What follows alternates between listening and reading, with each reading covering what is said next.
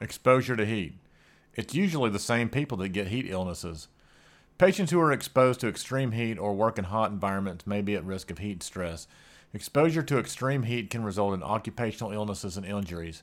Heat stress can result in heat stroke, heat exhaustion, heat cramps, and heat rashes. Heat can also increase the risk of injuries in patients as it may result in sweaty palms, fogged up safety glasses, and dizziness.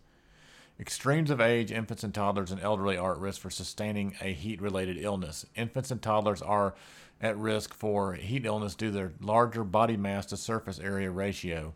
In other words, for their body mass, they would need more skin to cool the body, one of the functions of the skin.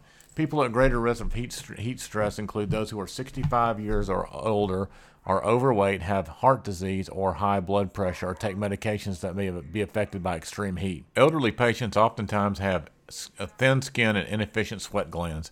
The human body is quite adaptable when it comes to compensating for temperature. This can be seen in the fact that humans live nearly everywhere on Earth, and the surface temperature on Earth is inconsistent. Higher ambient temperatures reduce the body's ability to lose heat by radiation. High relative humidity reduces the ability to cool itself by evaporation. When people exercise or work outside, the body can lose more than 1 liter of sweat per hour. Various medical conditions can increase the likelihood of developing a heat-related illness. People at risk of heat stress include outdoor workers and workers in hot environments, such as firefighters, bakery workers, farmers, construction workers, miners, boiler room workers, factory workers, and others. Various medications, prescribed or otherwise, can lead to heat illness as well.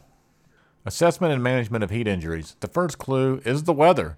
Obviously, heat injuries will primarily happen in summer months. In fact, it may be more likely that during the summer, many EMS calls are influenced by the hot temperature.